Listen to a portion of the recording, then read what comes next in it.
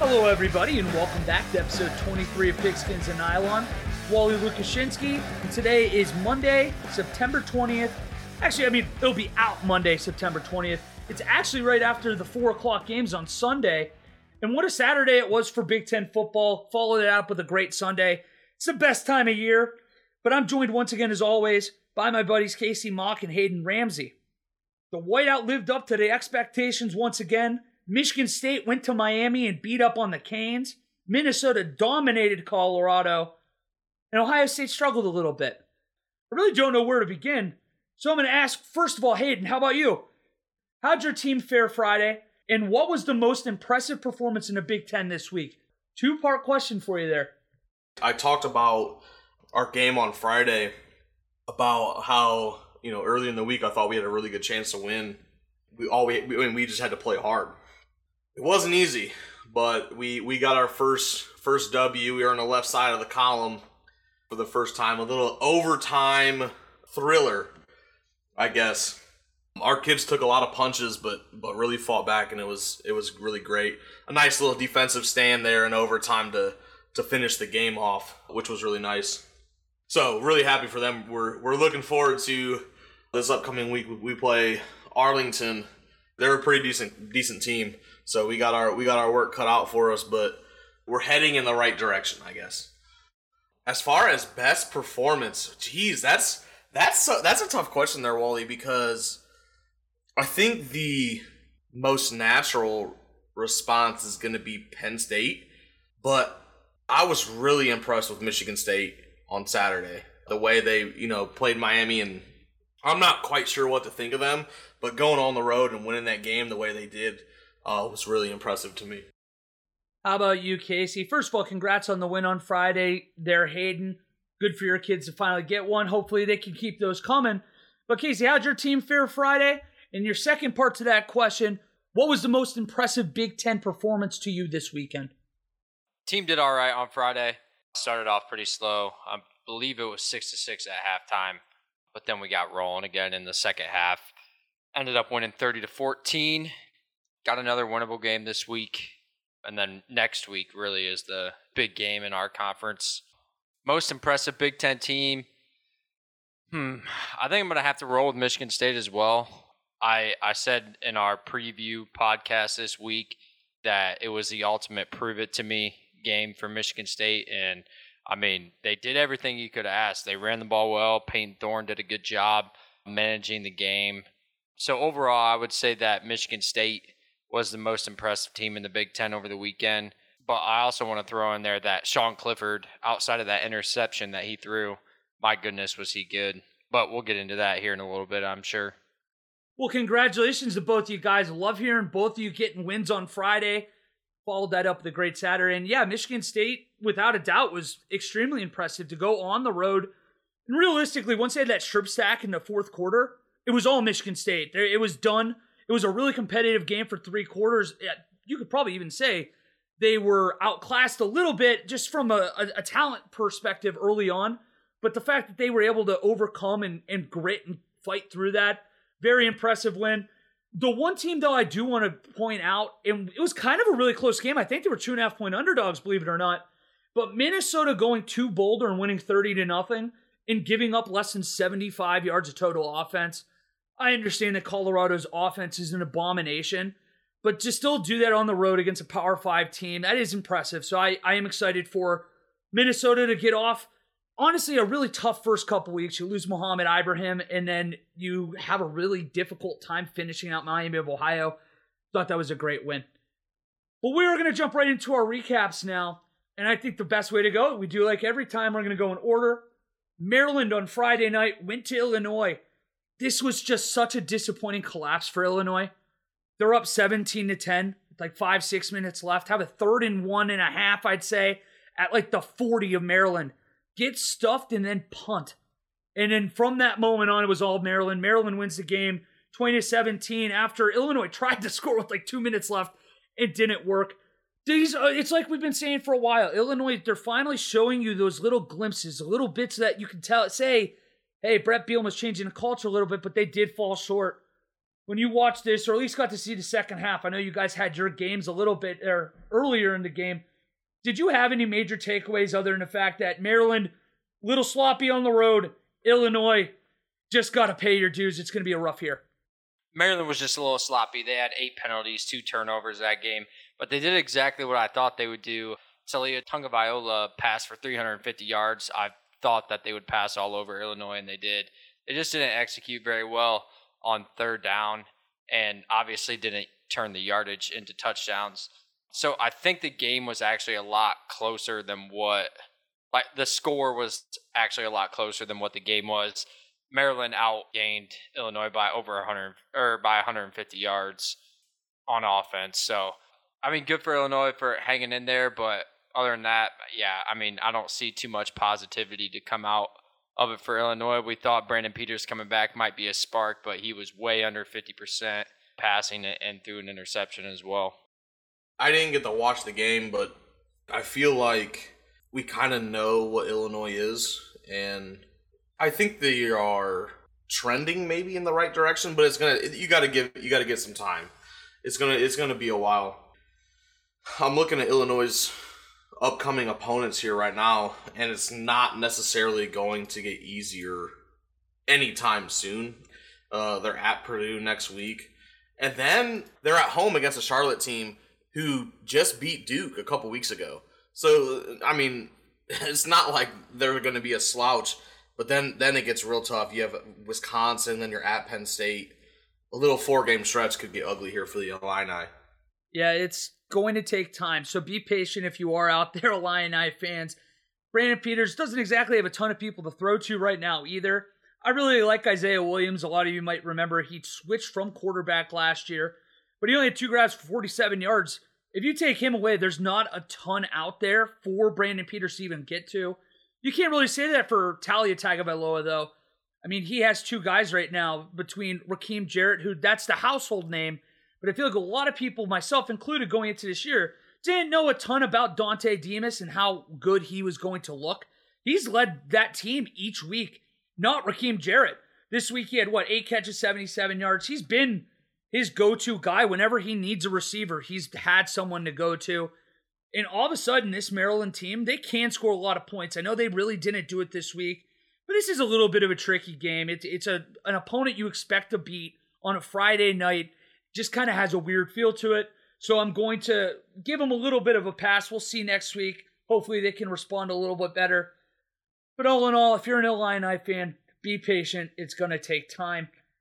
But the team that Illinois beat in week 1, that we've been very low on, or at least most of us have, Casey picked them this week, Nebraska went to Norman.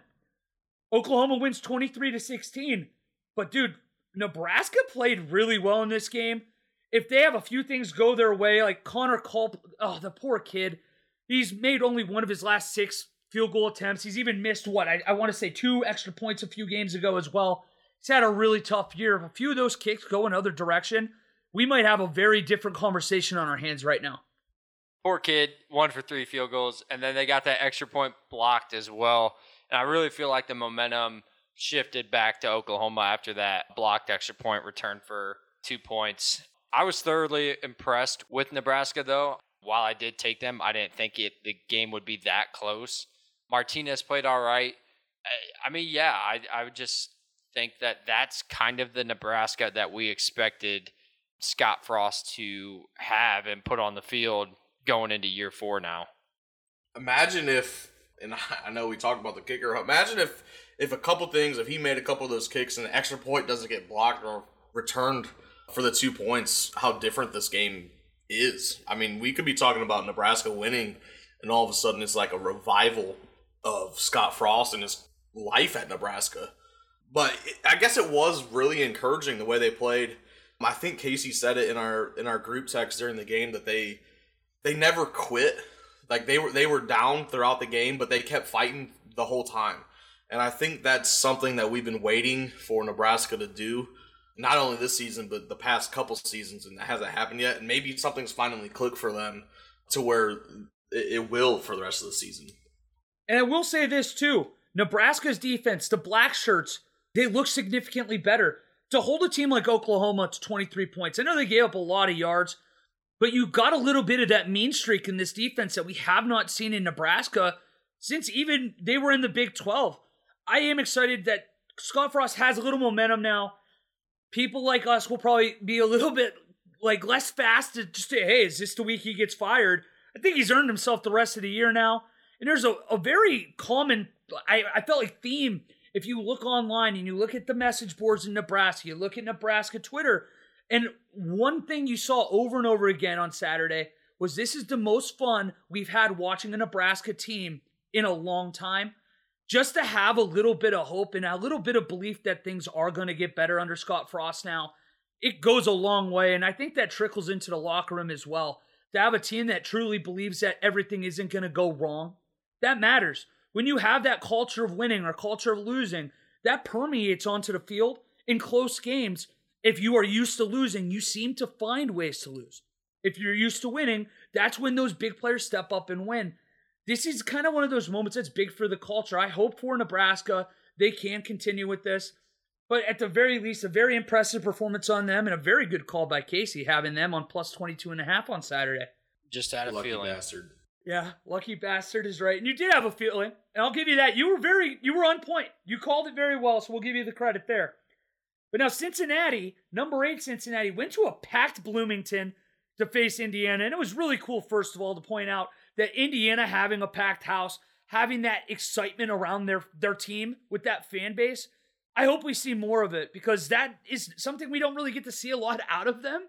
And even if they did fall short on Saturday, they looked like the better team for much of this day. And that you really doesn't reflect that in the score in 38-4 or 24. The big key turning point of the game for me is Indiana does all the things right to have a good response, take the lead in the third quarter, just to kick it away and see Cincinnati return the kickoff.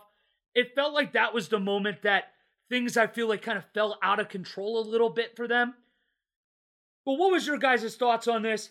Are you worried about Penix Jr. still? He's under 50% again, throws 3 more picks. Or was this more of he's played Iowa, he's played an Idaho team you don't really expect nothing from, and then you play a very good Cincinnati defense. What do you make of this team? Watching the game, I thought Indiana was a better team for really throughout the first 3 quarters. But man, I can't get over Michael Penix Jr.'s performance. Way under 50%, 3 interceptions. They had 4 turnovers on the day. We can credit Cincinnati and Iowa all we want, but ultimately, this isn't something that we really saw out of him last year, throwing this many interceptions. Completion percentage-wise, kind of similar, but like I mentioned in our season preview show, he's really got to take a big step, and he just hasn't done it yet, and that's why Indiana's 1-2. He has to be better for this Indiana team to be successful, and I don't know if he's just not 100%, if he's not all the way back to, his form of last year, or if he's nervous about maybe getting injured again or something like that. I don't know, but this is not the same guy that we saw running for the pylon against Penn State to win the game. I mean, it's not even close. And looking at Indiana's rushing stats too, we talked about Stephen Carr before the season, and then we even talked in our group text. We talk about a lot in the group text. In our group text about how hard he runs the ball and how we think that can really help him. Even him, 21 carries for 52 yards. That's not going to cut it. That's 2.5 yards a pop. And I know Cincinnati's defense is good, and that's where they're going to hang their hat. But they got to be better. And if that's all they're getting on the ground, and Michael Penix isn't putting up numbers like he was last year, this could be a really long year for them. Something that I want to point out before we go to the next game too, though, is that we have talked a lot since we started this podcast about how Ty Freifogel is an outstanding wide receiver, and he's always kind of been his deep threat that Penix has really enjoyed. But we don't see Filer there this year, and all of a sudden he was more of that intermediate 3rd and 7 kind of target that he would look for. Without him, they really haven't had a guy step into that role. Freifogel is that traditional deep threat, and I think that without that intermediate and short guy that you can look for underneath, we're going to see a lot more of this from Penix this year until someone wants to emerge. But, I mean, that's a tough loss. I mean, it obviously happens for everybody, but Indiana's not at that position yet to just immediately reload.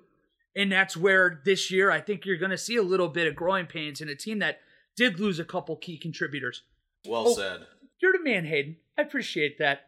But Michigan State, we mentioned at the top of the show, they traveled down to Hard Rock to Miami and win by 3 scores. It wasn't quite like a 3-score beatdown by any stretch. Miami looked good in the first half. I almost got a little worried that they had so much talent, they might be the team to eventually win by 2 or 3 scores. But credit to this Michigan State team, credit to Mel Tucker. They didn't go away. They're so well coached. They seem so disciplined. And that, again, that strip sack at the start of the fourth quarter, from that moment on, it was all Michigan State. And that's a team that didn't win games last year. So the fact that they're able to go on the road to a solid Miami team and be able to not only get the win, but to win a close game like that, I think it's something that Michigan State fans have been clamoring for a long time, and they have to be some kind of excited, no? I might go as far to say that Michigan State might be the most well-rounded team right now in the Big Ten, especially offensively. Peyton Thorne is really taking big strides at quarterback, and then Kenneth Walker III, my goodness, what a transfer get that was for Mel Tucker, running all over all defenses. I'm pretty sure he's either 1 or 2. I think he's 1 for the NCAA rushing leaders. So, I mean, great performance. Like I mentioned before, I think it was the best performance by any Big Ten team of the weekend. I know we aren't really that high on Miami, but anytime you can go on the road against a ACC or Power 5 opponent like Miami and get a win like this, it's big time.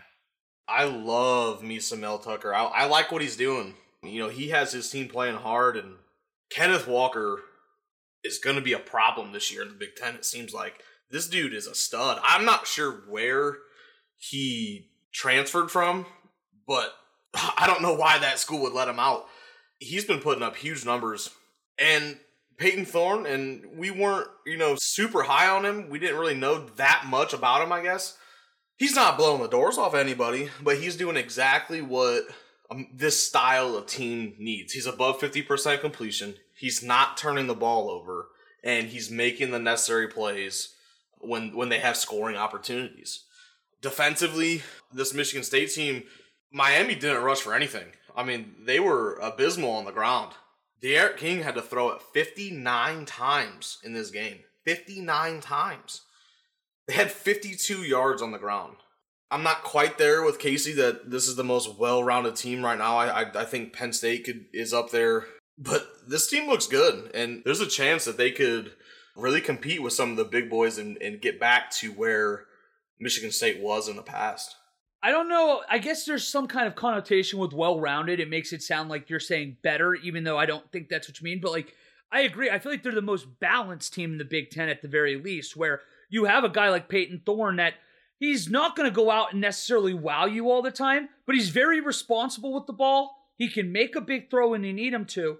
And then Kenneth Walker, for the record, he transferred in from Wake Forest.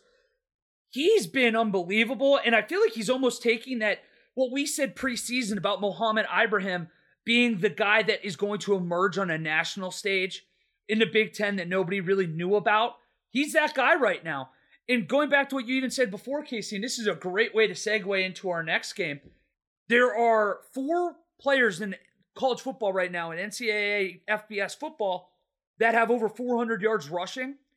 2 of the 4 of them are Big Ten players. Number 1, obviously, we mentioned Kenneth Walker III. But then number 3, about 90 yards behind the guy, for the Michigan Wolverines, Blake Corum. And let's go right into the Michigan Wolverines now. This game wasn't even fun from the word go for the Huskies. I think all of us had Huskies minus, or maybe Hayden, you might have had Michigan to cover. Not so fast. You're right. Okay, so you had them to cover. Congratulations there. This was a game that even at halftime, the 27.5 points, it might as well have been 100. They're up 63-3 going into the fourth quarter. They threw a little bit better. It's not like they let the world on fire, but it was a positive step, I felt like, for Cade McNamara. And check me out. You see that? You see that pronunciation by me? Very nice. I appreciate you. But, dude, this team, I won't say too much about it, but the running game, it's probably the most dominant rush attack right now in college football that we've seen. I get the teams we've seen them play haven't exactly been amazing, but all you can do is play who's on your schedule. And this Michigan Wolverine rush attack right now, they're a problem. I agree with that too, Wally.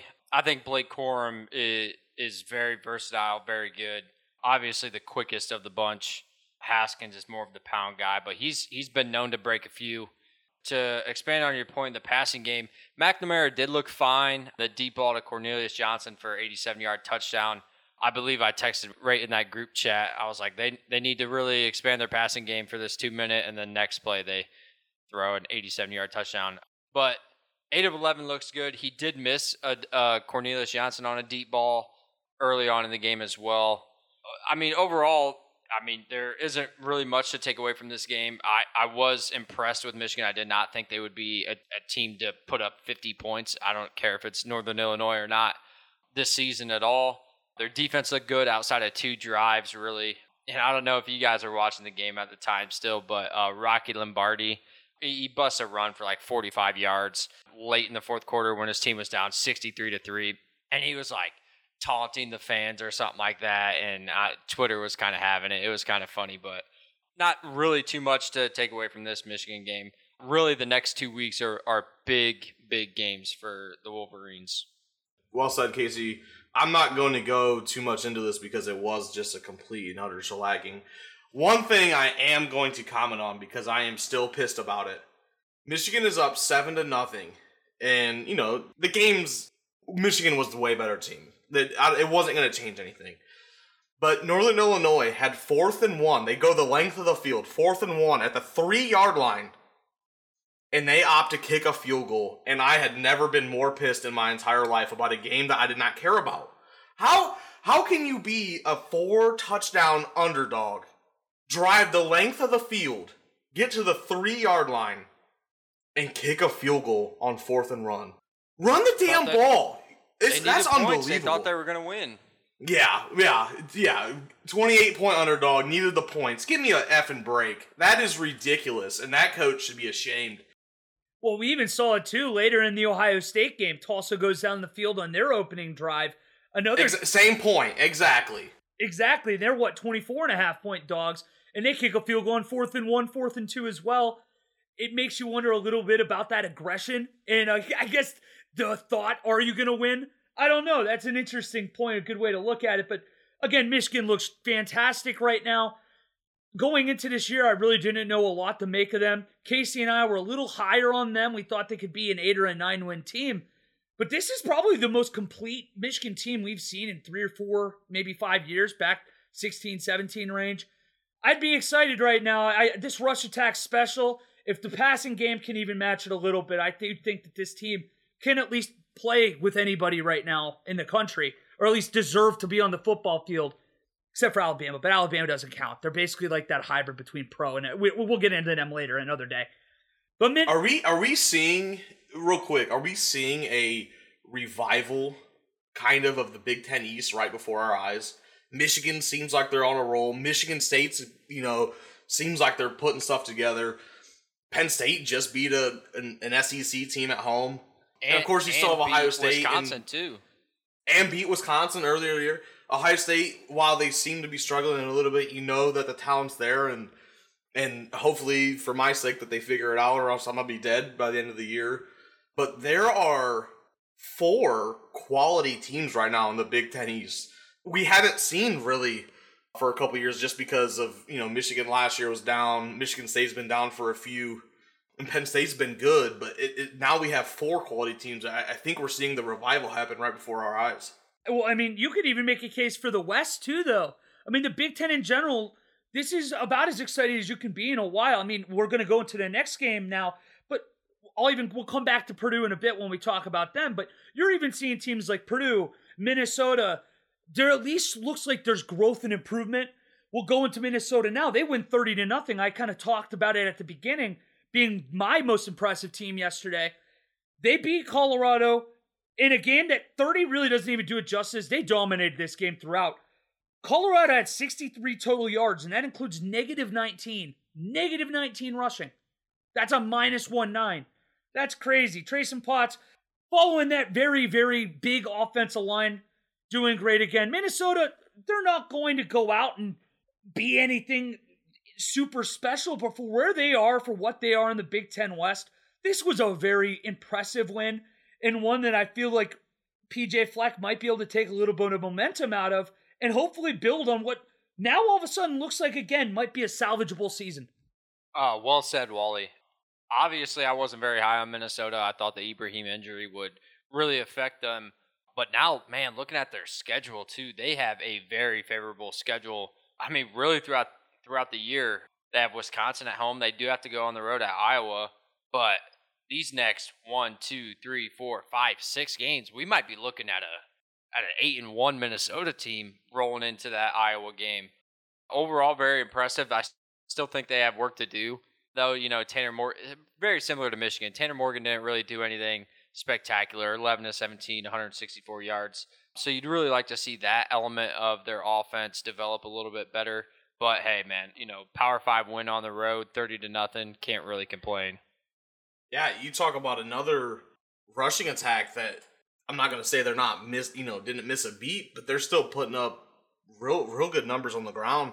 Trayson Potts, who took over the running back job for Minnesota after Ibrahim's injury, 121 yards, 3 touchdowns, a little over 4.5 yards a pop. Pretty good. And I know I took Colorado in this game, and I was obviously dead wrong. I watched Colorado play Texas A&M, and I knew their offense was bad.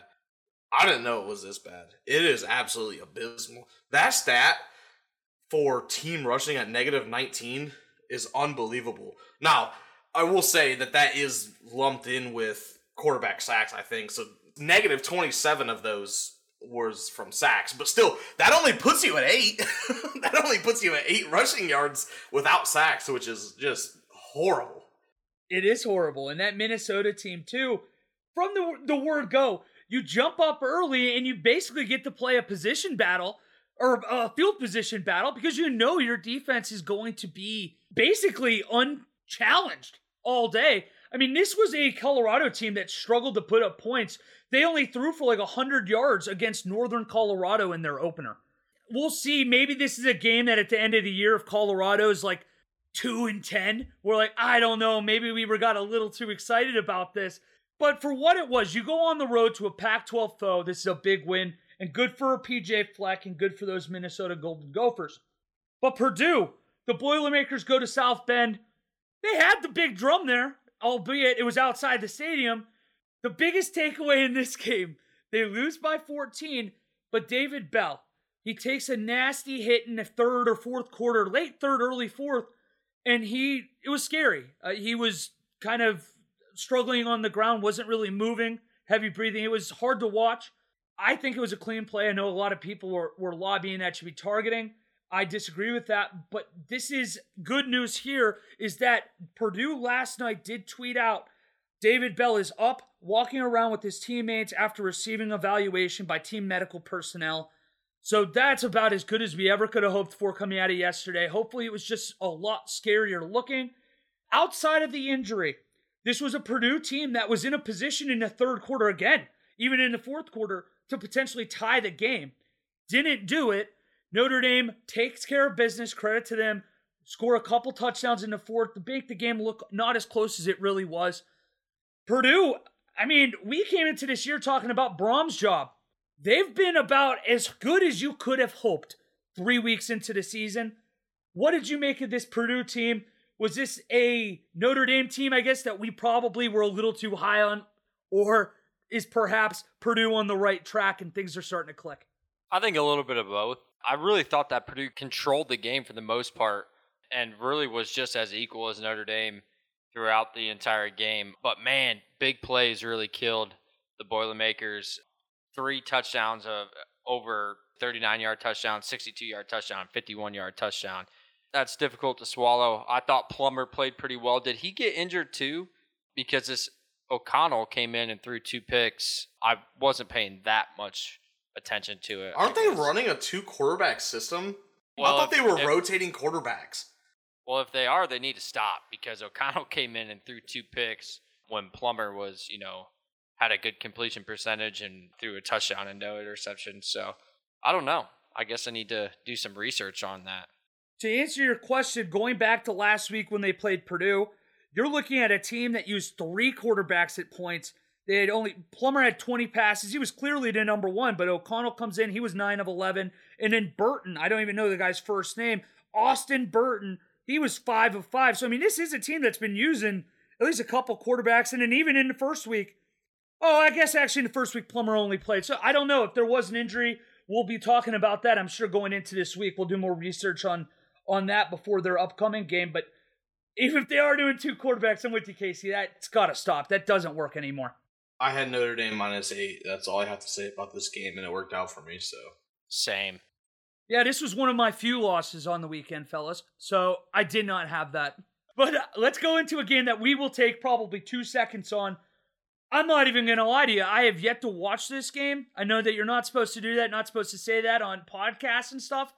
But Rutgers hosted Delaware.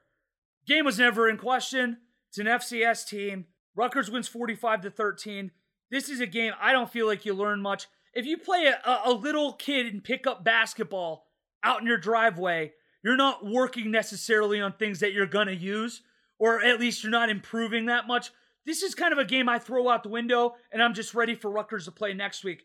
Do you guys disagree at all, or is this a game to you that, cool, they won, took care of business, glorified scrimmage, let's move on? Yep, really not anything to take away from this game. Other than, Rutgers played a relatively clean game, no turnovers, only 2 penalties. Good win, I guess. Let's see what they can do next week. Hayden's giving us a thumbs up right now, so we're going to move on. Tulsa going to Ohio State. Ohio State struggled in this game for quite a bit. Defense still looks like it's got a bit of issues. One benefit, though, is that you can say is it looks like they went a little bit more of that bend, don't break kind of style. Try to keep things more in front of you. Ultimately, they did hold this Tulsa team to 20 points. I mean, this isn't the Tulsa team that we're used to, though, where they go 9-3 and go to a bowl game against a big, 6-6 Power 5 team and win. This isn't necessarily a very good Tulsa team. So to see Ohio State struggle like this on both sides of the ball at times, especially through the air on offense, you got to see Ohio State fans are really worried. Worried, I think, as much as we've seen since that Dwayne Haskins 2018 year. Casey, what did you make of this performance? Are you trying to look at the positives coming off of that loss? Or is this a game where you're just sitting there and all of a sudden it's, man, maybe we're not as good as we thought we were? Yeah, I mean, if I'm looking at the positives of this game, I can only find 2, really. And one is Travion Henderson. And then 2 is their rushing defense looked better, although at times gave up a couple chunks of yards at bad timing. But now you got to wonder what the heck's going on with the secondary. They gave up 428 yards to a quarterback that, we did not expect that coming into the game. But just like the Purdue game, I thought both teams really played very equal. The stats show it. Tulsa had 25 first downs, so Ohio State's 24. 501 total yards for Tulsa, 508 for Ohio State. I mean, this game was very, very evenly matched. It felt like both teams had 2 turnovers. Tulsa's obviously were a little bit more costly. This literally was a one-score game with 3 minutes left in the fourth quarter. I did not expect that. I predicted Ohio State would put up 63 points. I was obviously wrong. And 3 games into the year, I don't necessarily think it's time to press the panic button. But there are a lot of concerns with this team. There are, and I'm not going to, again, you just mentioned a panic button. You're seeing a lot of people go into and even Hayden sent me a tweet earlier from, I want to say, the pronunciation might be wrong, but for Cleveland.com. Doug Lesmerises? Does anybody know how to say that one? Lesmerises, there you go. He was talking about how he believes now that we should start seeing basically a 2-quarterback system until we can figure out who the quarterback is. I don't agree. I still am going to be a little bit more patient right now. I don't feel like Stroud's has played as poorly as people are trying to make him out to. He's left balls high. He hasn't been as sharp as we've seen, as we've seen from other Ohio State quarterbacks, but that's not a fair bar that we're putting these kids at. And what do you think the next freshman quarterback you throw in? He's not going to step in and be Justin Fields. And everybody thinks that's just how this is going to happen. I'm going to be patient with CJ Stroud. I'm going to keep going and saying that, chill out. I mean, you had key plays in this game where like Chris Olave dropped the ball late in the first half that could have helped put Ohio State up 11 points. And if you're up 17-6 at half, who knows what changes in the second half? I'm not giving up on Stroud. I'm not going to panic yet. If we see this again and we're in the middle of October, then I'll start saying, hey, maybe we do have to look at something here. But this isn't, at the moment, a team that should even be worried about the playoffs. This is a team that should be worried about the next game and only the next game. Because right now, if they play the way they have in the last couple weeks, they're not going to beat several Big Ten teams, let alone win the entire Big Ten. Hayden, what was your thoughts on this game? I have a lot of thoughts, and I guess I could talk about it for probably an hour if you guys let me. I haven't watched it all the way through yet because I had to work on Saturday, and I haven't had time to sit down and rewatch it. But I watched a majority of it. I was watching it on my phone as I was at work. I'm with Wally. I'm not ready to push the panic button on the offense yet. I was very happy with the run game, and obviously Travion had an amazing game. Close to the record behind Sermon, and I think it was Eddie George was the other one. So that's really encouraging. One thing that is shocking, I guess, is, and you guys probably already talked about this, Olave didn't even have a catch. And I know he was targeted multiple times, and he had that one drop, and Stroud did overthrow him. He had a walk-in touchdown if he laid it out in front of him. But to not have one catch is a little crazy.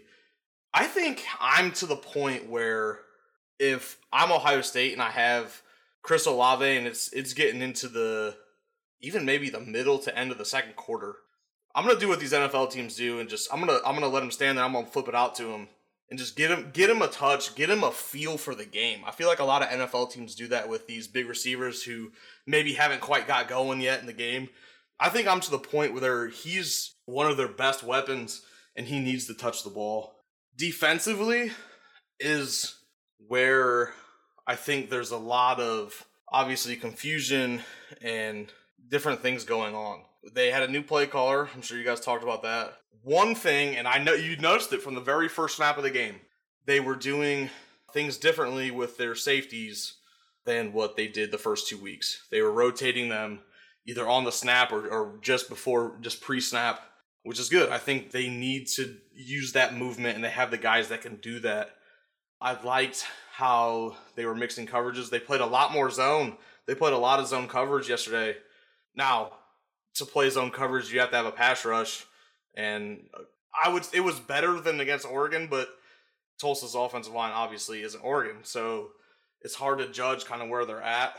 They need to get better. They brought a lot of pressure, which I think was good. I like doing that, but when you bring pressure, you have to get home, and it didn't seem like they were.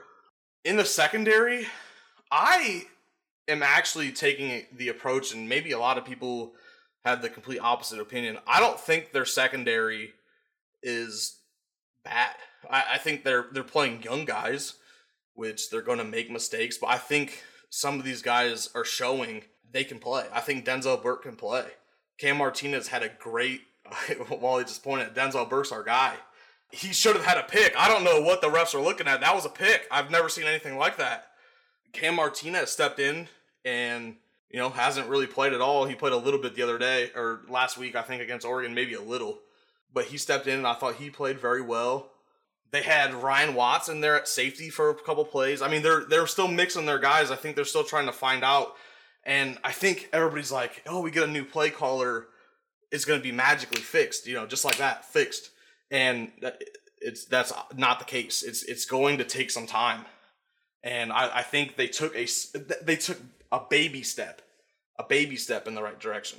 Just because of the different things they were doing, I think that's going to pay off for them as they get more experience and more game time, especially with their young guys. You can't replace game experience for younger guys. No, I don't have too much more to add. That was well said. And the secondary, these young guys playing well, if you're looking for something positive to really help you get through these difficult days with the defense, secondary is young and the secondary looks solid. We can figure Denzel Burke is going to be a star.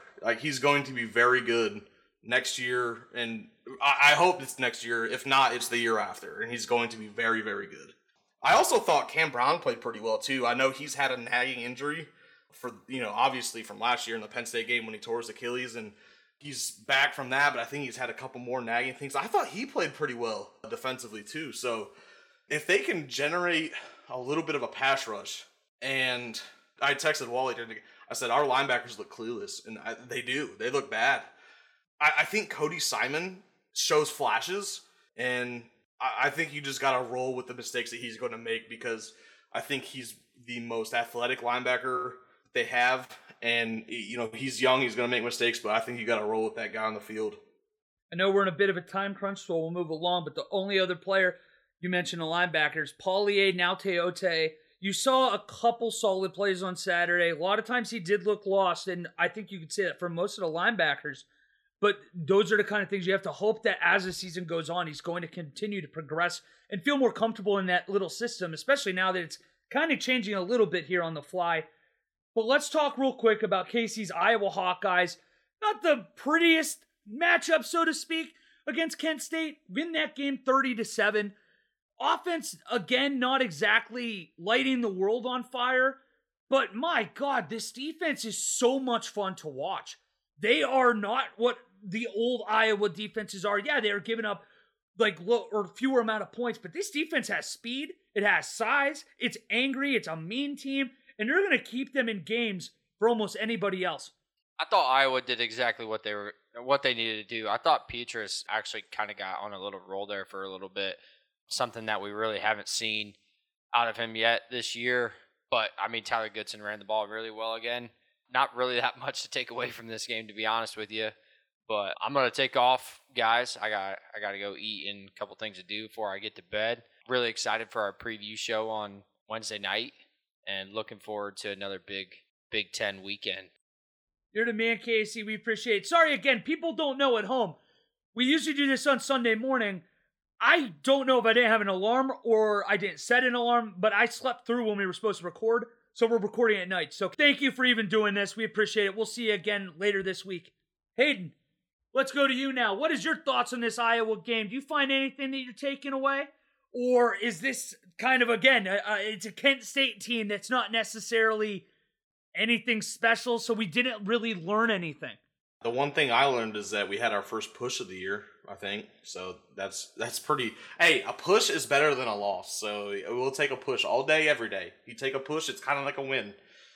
Yeah, no, not really much to take away from this. Petrus had nice game, I guess. I don't know, 25-36. His QBR was only 55, which is kind of surprising with above 50% completion and a touchdown. But, they ran the ball like you would expect Iowa to against an overmatched team. One thing that, keeps trending in the right way for Iowa, I think that defense is legit, and I think they're going to be solid all year long. They only forced one turnover, I think, against Kent State, but we've seen in our small sample size of the game against Indiana where they had a ton of turnovers and big plays and even opportunities to score. So I think that bodes well for them. Really will keep them in any game, even if the offense struggles. They will, for sure. I mean, this is a team yesterday that, with the exception of, I think it's Keyshawn Abram for Kent State, nobody could do a damn thing against this Iowa Hawkeyes defense. I mean, Keyshawn Abram had 138 yards and a touchdown, broke a couple ones there. But outside of that, I mean, this Iowa defense, they're just well coached. They're sound. They're flying to the football. And even in a game that's 30-7 against Kent State, they're one of those defenses that are so focused and so competitive. Even at the very end of the game, they're flying around as if this is a freaking Big Ten title game. That's just the way this team looks. Very excited about them, which is ironic because we're going to stay in the Big Ten West to talk about the Northwestern Wildcats. And boy, are they not good. They're a bad football team this year. We thought that Michigan State lost. We were like, all right, maybe Michigan State's better than we thought. That might have been a little bit fluky because they fell behind early. But then last week, I think it was Indiana State, I want to say they played, only won 24-6. And then now, they fall behind 27-0 at Duke the other day. Credit to them. I'll give them a little credit. They come out in the second half because they pulled their starting quarterback. And as soon as they come out and they throw in their backup here, Andrew Marty this team at least got back in the game. For a moment, I truly talked myself into believing they were going to come back and win. They cut it all the way to the final score, obviously, 30-23, and just couldn't really get over that last hump. I think Hunter Johnson's probably done. Perhaps that was the move that needed to happen so that we can see a Northwestern team that is able to really take another step and really improve this year. But I don't know. I just feel like this team it's not what we're accustomed to, at least in the last 10 years. This Northwestern team doesn't even really feel bowl eligible-ish. No, and I mentioned earlier how Duke lost a game at Charlotte, and Duke's not a good team, and I feel bad for Pat Fitzgerald because everybody who's listened to our podcast knows that we have like the ultimate respect for that guy. I think some of us even ranked him as our best coach in the Big Ten. I mean, that's how good we think he is. But his team just doesn't have it this year, and I think it's going to be a very long year for them moving forward throughout the conference, unfortunately. No, I don't have much more to say. I'm with you there. It's ugly, and I hope for Fitzgerald's sake that he's able to at least salvage the season, maybe get a couple wins they shouldn't later in the year, and who knows, maybe this Andrew Marty kid, he might have something that can really elevate this team to get back to 6-7 wins or so. But our last game, and you know what game we're talking about, Auburn goes to Happy Valley to see Penn State and the whiteout. Hell of a game. We'll talk about an awesome whiteout game to see. I really thought for a while there we were going to see Auburn not only cover, but I really thought they were going to win. Casey mentioned before he left that Sean Clifford outside the one throw. I mean, dude was outstanding. 28 of 32, 280 yards, 2 touchdowns, and a pick. I mean, Penn State's for real. I didn't want to believe it. I guess I didn't actually believe it. I picked Auburn to win outright in this game. Man, not a lot I have to say other than that this Penn State team looks like, outside of, again, Alabama, they look like they belong in the football field with anyone. And if they get a Sean Clifford performance like they did yesterday, they can beat a lot of teams. Even that pick that Clifford threw was like right before halftime. I was listening to on the radio, like they were trying to make something happen to get a couple points before halftime, and I think they took a deep shot and it got picked off. So like no harm, no foul, really. In the long run, he played really great. One thing, and I know they're playing a pretty decent team in Auburn. One thing is they did not run the ball successfully at all. And look, we talked about Sean Clifford. If he took that step forward, how that could be a game changer for them. It looks like maybe he has, but they still have to be able to run the ball. I don't think you can rely on Sean Clifford to throw it 35, 40 times a game consistently for them to beat the top level teams in the conference. In fact, that could be almost a recipe for disaster if they can't in one of these games. But yeah, I was thoroughly impressed with Penn State.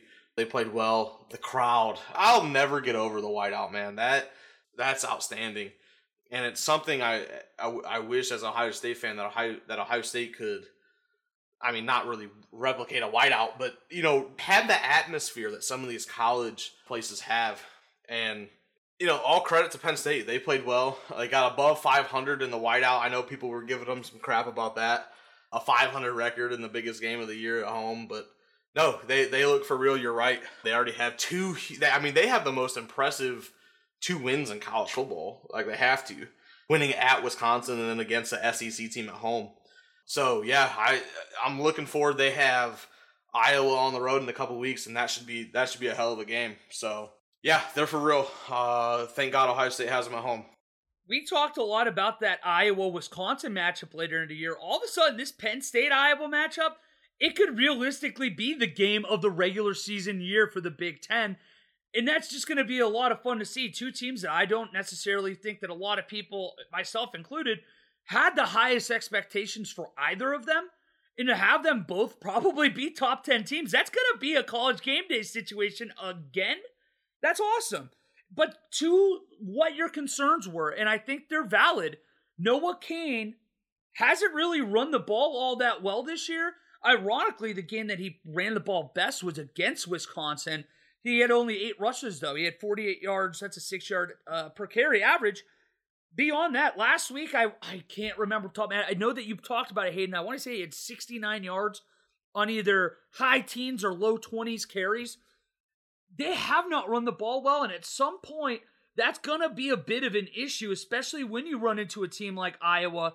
Right now, you look at that kind of a game, it feels like it's almost going to be a very similar one that we saw in Wisconsin-Penn State. The 16-10-ish, low-scoring game. You're going to have to hope that your offense doesn't make mistakes and that your defense can be stingy in the red zone. It should be fun, though. But this Penn State team, man, credit to them. You mentioned how incredible the whiteout is. Not only Ohio State, but plenty of teams have tried to replicate it even. I mean, you've seen with Ohio State with the blackout and stuff like that. It's cool. I like it. It's not the same. What Happy Valley has done with the whiteout, it really is one of a kind. You don't see it anywhere else in the world when it comes to sports.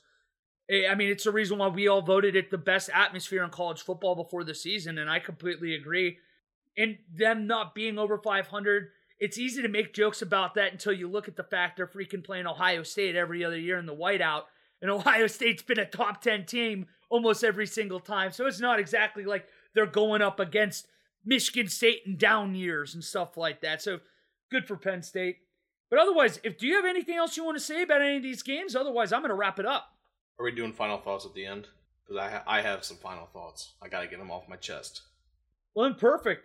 That's going to bring us to the end of another episode of Pigskins and Nylon. We'll be back later this week to preview the upcoming Week 4 slate and talk more Big Ten football. Make sure to give us a follow on Twitter at P&N-Pod, Facebook at P&N-Pod, and Instagram also at P&N-Pod. Hayden, what's your final thought for us today, man? Yeah, I have a couple final thoughts, and I'm going to start with the negative one because I want to finish on a positive note. Ohio State should be ashamed of themselves with what they're doing with ticket prices. They're basically pricing out a huge section of the fan base that they can't even go to a game, an out-of-conference game against Tulsa. I mean, that's unbelievable. They had, 77,000 people? And it was like the lowest since 71, I want to say? Yeah, that's absolutely ridiculous. They have to get that fixed. They cannot have only 70% capacity in their stadium. That's absolutely ridiculous. I also think they need to do some things to kind of revitalize the game day atmosphere at Ohio State. You look at these other places, the Swamp, you look at Penn State, you look at Madison up in Wisconsin. These places get going and their fans are fantastic. I don't know. I know Ohio State's doing things where like you have to be so far away from the stadium to tailgate and things like that. And I'm sure they have good intentions, maybe of safety or something like that. But things have to change. They need to get their game day set up much better because it's, quite frankly, it's embarrassing to watch. Looking at a stadium with only 70,000 people in it is a joke.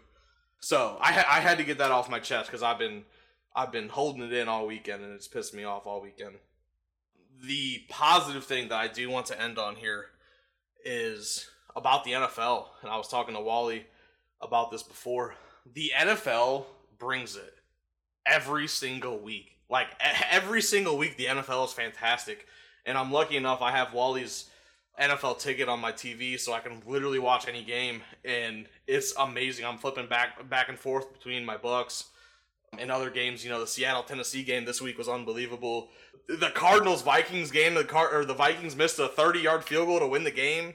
The NFL brings it every week, and having Gus Johnson in the booth for NFL games is fantastic. That guy is second to none. He's a legend already, and he's only like 50. Like, that dude could do it for 25 more years. That dude is fantastic to listen to a game to.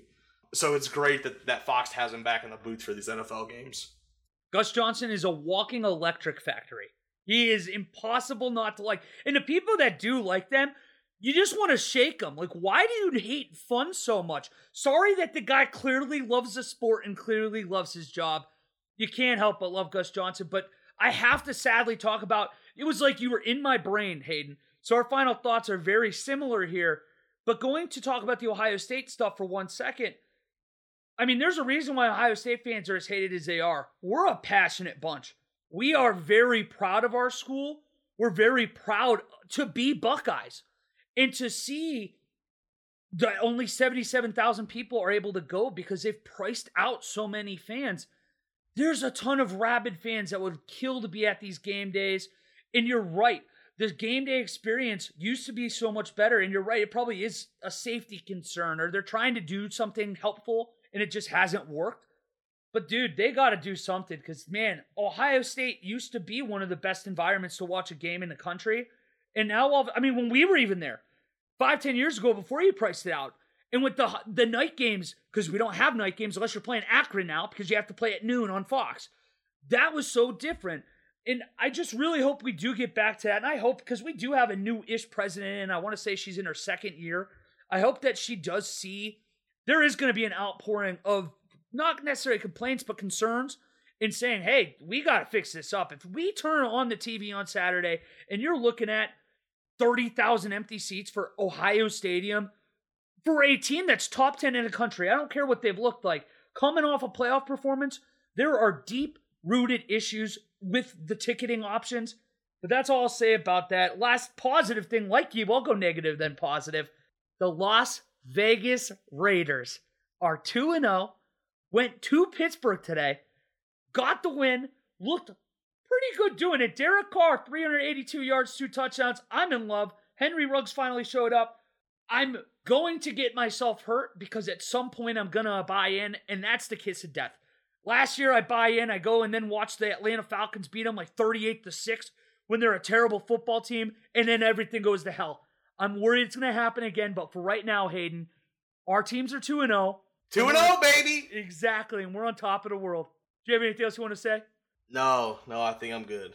I feel better. I got that off. I feel much better. Got it off my chest. Gene Smith should hear it. I know he listens. So get on it. Yeah, and that's a guy, too, that's going to potentially be running the new whatever fake NCAA that might end up happening. There's going to be people wanting him. He's just very good at his job, so I hope that he figures it out. I have the faith that he will. But thank you guys for listening. We'll see you back here, Thursday probably, for episode 24 of Pigskins and Nylon.